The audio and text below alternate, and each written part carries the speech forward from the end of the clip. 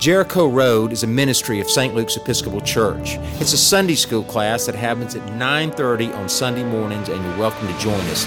These days, we're studying Genesis as it leads into Exodus, its great sequel, and we hope to get you thinking about an old story in a new way. Well, good morning, everybody, and welcome back to Jericho Road. This class is also a podcast, so if you'd like to catch up on things that we've talked about way back into last fall, beginning with the story of Genesis, you can catch that up on your podcast app. Just search St. Luke's and be sure to spell out Saint. We also want to make this class as interactive as possible, so I want you to be sure and have a notepad and paper. We want you to ask us questions. You can actually send questions to me via email at rwebster@st-lukes.com, and I'll do my best to work your questions into the future classes. And then also, we've got discussion questions at the end so that you can talk about this with your family or friends or even a small group. We just want to make this as interactive in this time of distance as we can, because I sure do miss seeing you here in this room. Since we've begun in the fall, we've been talking about Exodus as a national story. Both Genesis and Exodus are national stories to give the Hebrew people hope during the time of exile. They were losing their identity when they lost everything and were taken far away to Babylon about 600 years before Jesus' birth. And so they told old stories that revealed who God was and who they were. Well, Exodus is not only a national story to give them identity, it's also an origin story of their nation. Where we began when we returned in the fall was with a family of cowering slaves by the banks of the Red Sea who could do nothing to save themselves but wait and to listen and watch how God would save them, how God would do something for them that they couldn't do on their own. Part the waters, send them across on dry land, destroy the army of the world's superpower. It's quite a remarkable thing, if you think about it. It's without precedent that a country would tell the story on themselves. Every other country of the ancient world would describe an origin story of their nation as something heroic, a god or a general fighting a battle, winning a war. Here, the Hebrews would do something absolutely unique in that they would become a nation after becoming enslaved. They would become a nation after becoming saved by someone, God, Yahweh, the great I am, someone who would do something for them that they could not do on their own. They would become a nation formed by grace. Through Jesus, and by extension, this story is also our story as well. But after this terrifying rescue, and speaking of origin stories, now they have to head into the wilderness. Now, we tend to think of wilderness, we moderns, I think we think of wilderness like North American people would think about wilderness, which is woods and wild animals. But instead, what I want you to imagine when it comes to the wilderness in the world, I want you to imagine a moonscape with rocks and dirt and blinding sun and very little water. And there are two things that you can glean from a wilderness like this. First of all, you can appreciate the challenge of living there. The dirt hangs in your mouth and the sun beats down and it's a dangerous place. You can easily die without carrying your water with you or finding an oasis or a spring.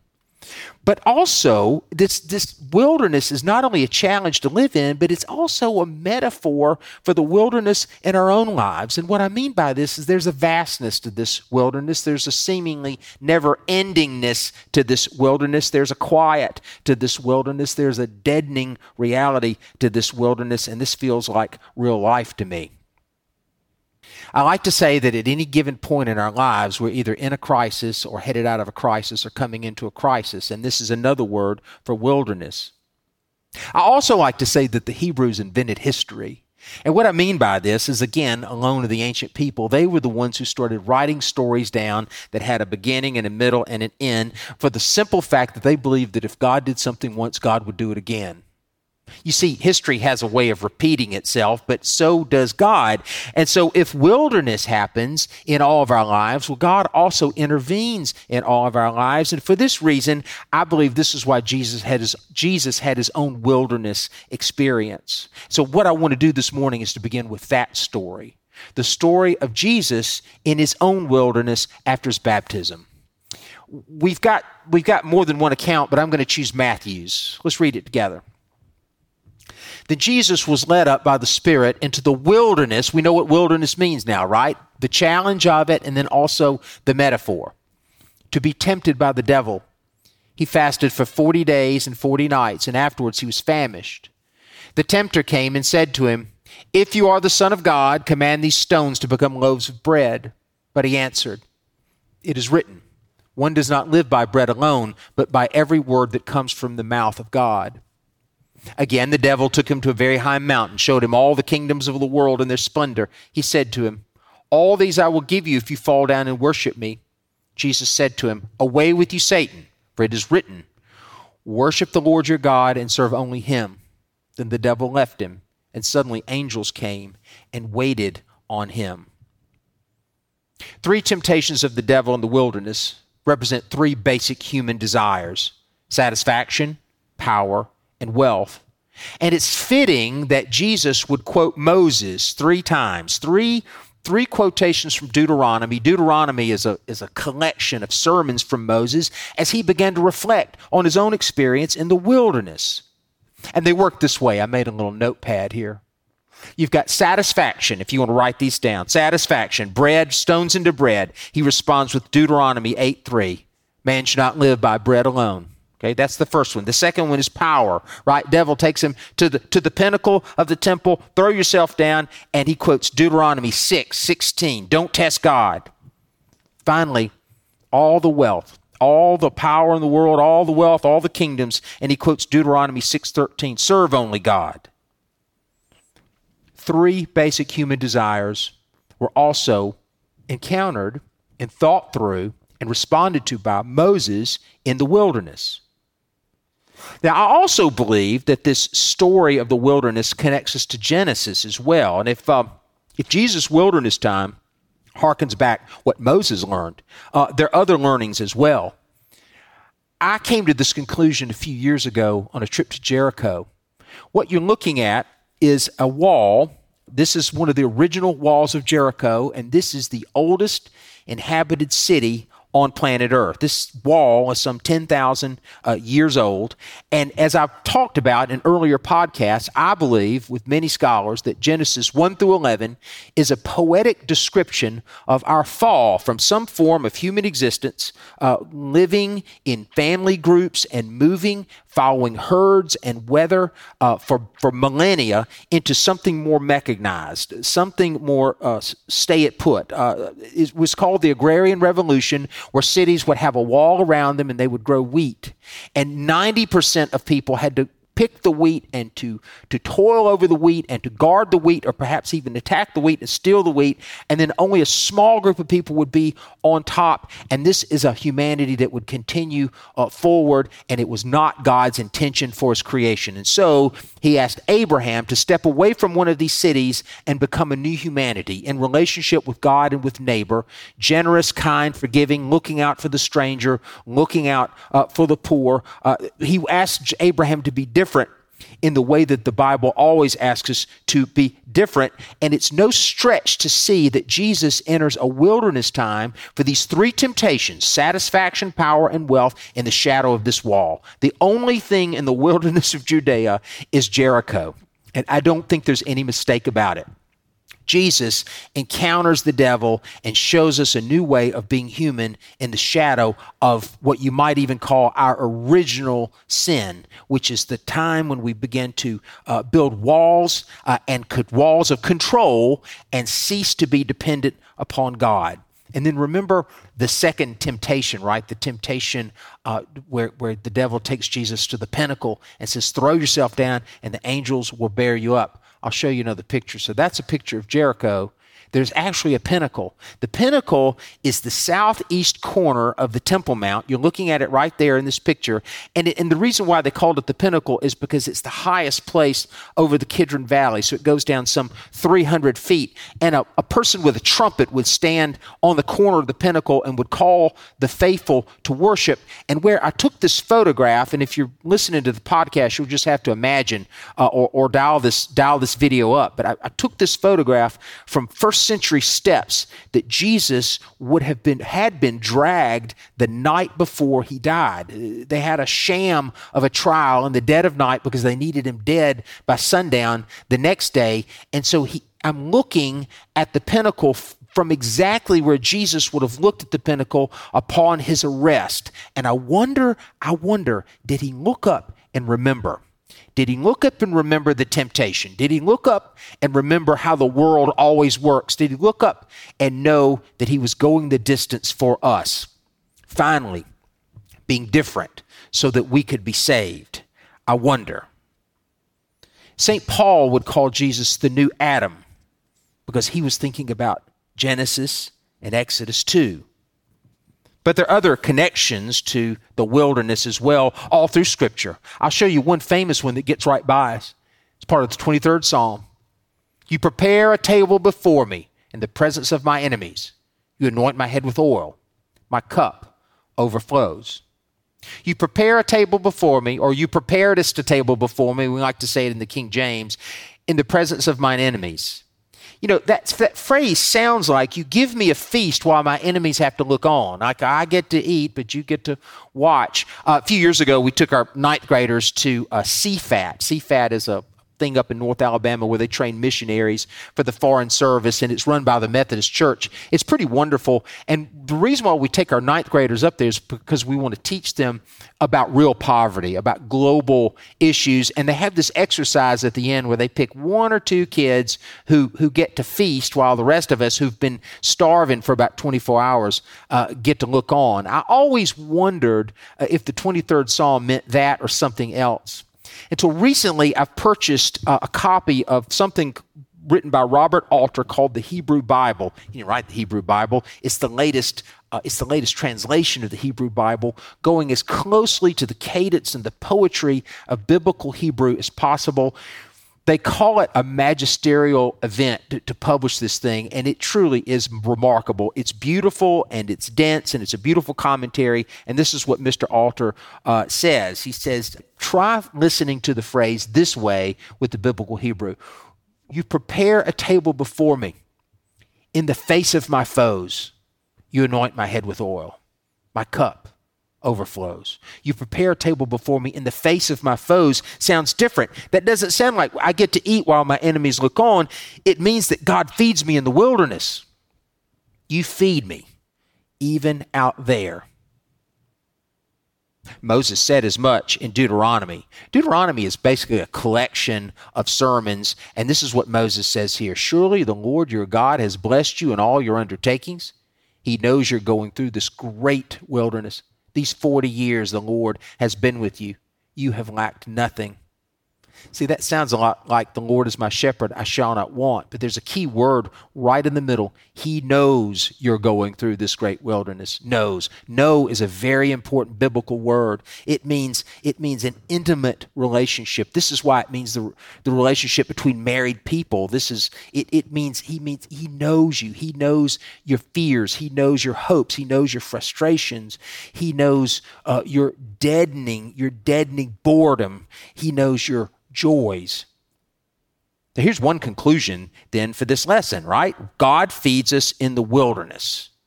And lots of things can be wilderness. Like exile, it's the people needing the story to remind them, to give them hope. How about this? The pandemic that we're living in can be seen as wilderness. You see, the Hebrews headed into the wilderness in a way that feels like real life to me. I mean, first there's a surprise hurt. A shock, a realization that they're suddenly ejected from Egypt, and perhaps Pharaoh's changed his mind, he's going to kill them, and then they turn around and now they're in a new reality. There's a surprise. And they rally together, but then comes the wilderness, which means loneliness and a moonscape of lost possibility. It's here where God feeds them. If we have eyes to see, if the wilderness seems vast and unending, if we have eyes to see, out in the clarity, out in the clean air of this kind of wilderness, which is a kind of a nothingness, we can be honest. We can see who we are, and we can see who God is. As a matter of fact, if we have eyes to see, we can see God working in their story as well. We can even see a reversal of the plagues that had been visited upon Egypt. Before I read a few pieces of scripture to you, I want to remind you of something that I believe to be true. God does not perform tricks to prove his existence. Rather, God simply heals, because that's what happens in the presence of God. God simply saves, because this is what happens in the presence of God. God simply guides, because this is what happens in the presence of God. And their experience in their wilderness and our experience in our wilderness can be our witness to the world that this is so real. So let me show you what happens to them. You might get right by if you're not paying attention, but we'll start in Egypt with Exodus chapter 7. Water made bitter. Moses and Aaron did just as the Lord commanded. In the sight of Pharaoh and of his officials, he lifted up his staff and struck the water in the river. And all the water in the river was turned to blood. And the fish in the river died. And the river stank so that the Egyptians could not drink its water. And there was blood throughout the whole land of Egypt. Okay, that's a plague visited upon the Egyptians. In the wilderness, they discover something else. Then Moses ordered Israel to set out of the Red Sea, and they went into the wilderness of Shur. And they went for 3 days in the wilderness and found no water. Remember, you die without water out there. When they came to Marah, they could not drink the water of Marah because it was bitter. This is why it was called Marah. And the people complained against Moses, saying, "What shall we drink?" He cried out to the Lord, and the Lord showed him a piece of wood, and he threw it into the water, and the water became sweet. And there the Lord made for them a statute and an ordinance, and there he put them to the test. He said, "If you will listen carefully to the voice of the Lord your God and do what is right in his sight and give heed to his commandments and keep all of his statutes, I will not bring upon you any of the diseases that are brought upon the Egyptians, for I am the Lord who heals you." And then they came to Elim, where there are 12 springs of water and 70 palm trees, and they camped there by the water. Water, water, water. Okay, here's the first plague undone, right? In Egypt, water is made bitter. There's a reason why Egypt is a super city, because it has water. Here in the desert, with no hope at all, they're given water, water made sweet. And then Moses gives them a statute and an ordinance. And this is before the 10 Commandments, but it reveals something very, very important about God's law. I think we moderns, especially we modern Christians, we get all tripped up when it comes to the Old Testament. We think it's the law of rules, where Jesus is simply the law of grace. I mean, it's not that simple. I mean, if we think about God's law at all, we tend to think of God as some sort of celestial sheriff just sitting up in heaven waiting for us to do wrong so he can shoot us, right? You broke one of my rules. You get the flu. It's not that way. The way that Moses describes it here in the desert, in the wilderness, in the clarifying time, if you will, is that God's laws are like a big old umbrella. Just imagine a big one, a big golf umbrella. And God's mercy is wide and fair and saving and safe. And when we step out from under the umbrella, we get wet. This is what happens. God's not doing anything. God is providing. We're the ones who wander and we fail. Okay, here's another plague undone. So let's go back to Egypt for a minute.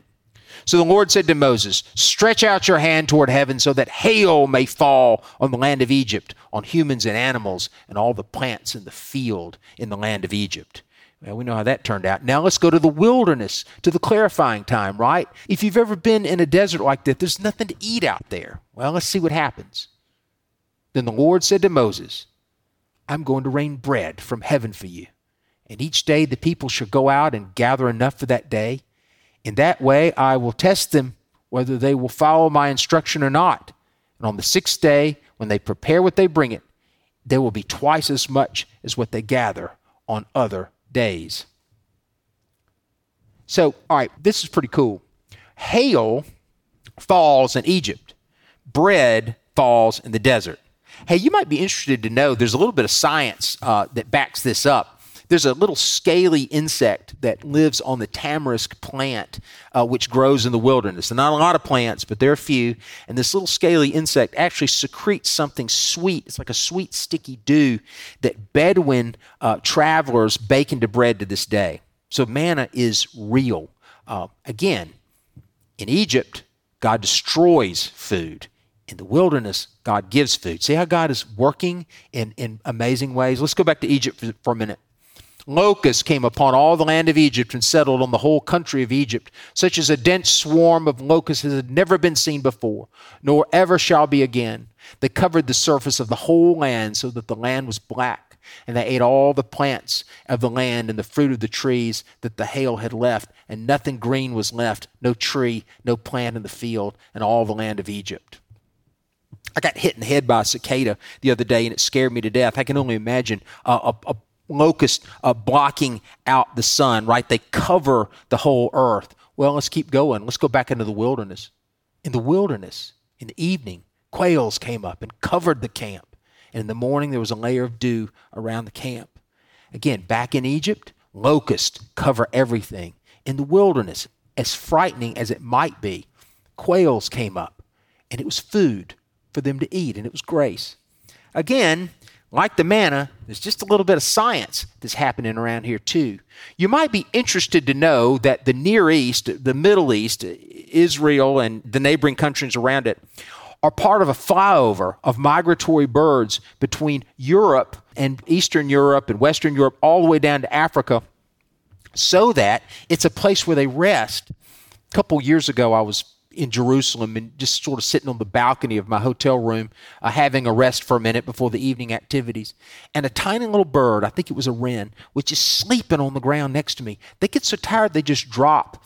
And there's a pretty green park in the center of Jerusalem over by the Knesset where they have nets. It didn't hurt the bird at all, but the birds are so tired they just fall in the net and they catch them and they put them in a bag and they sleep. They sleep it off, but they pull it out and they put a little band on that so that bird watchers in Africa can track the birds and bird watchers as far away as Sweden can track the birds, and they depend on people in the Middle East to ban them because they're too tired. They're just so tired you pick them up.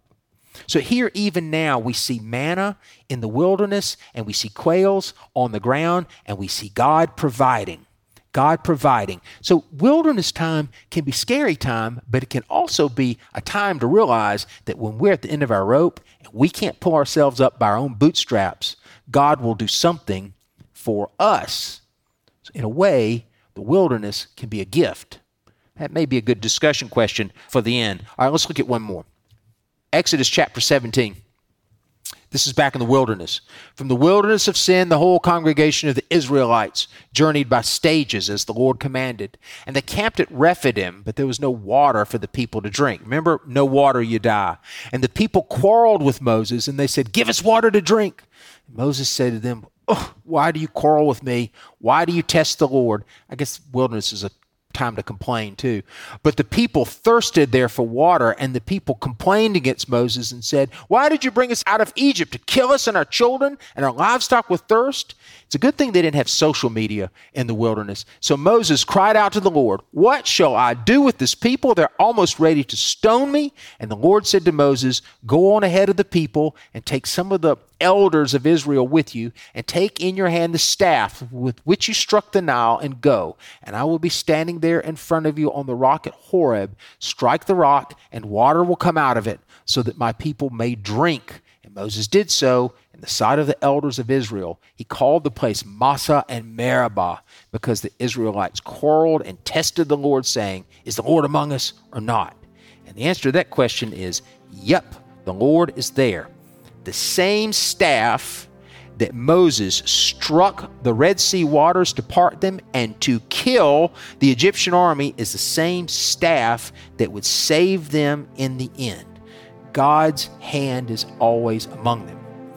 Here's our lesson today.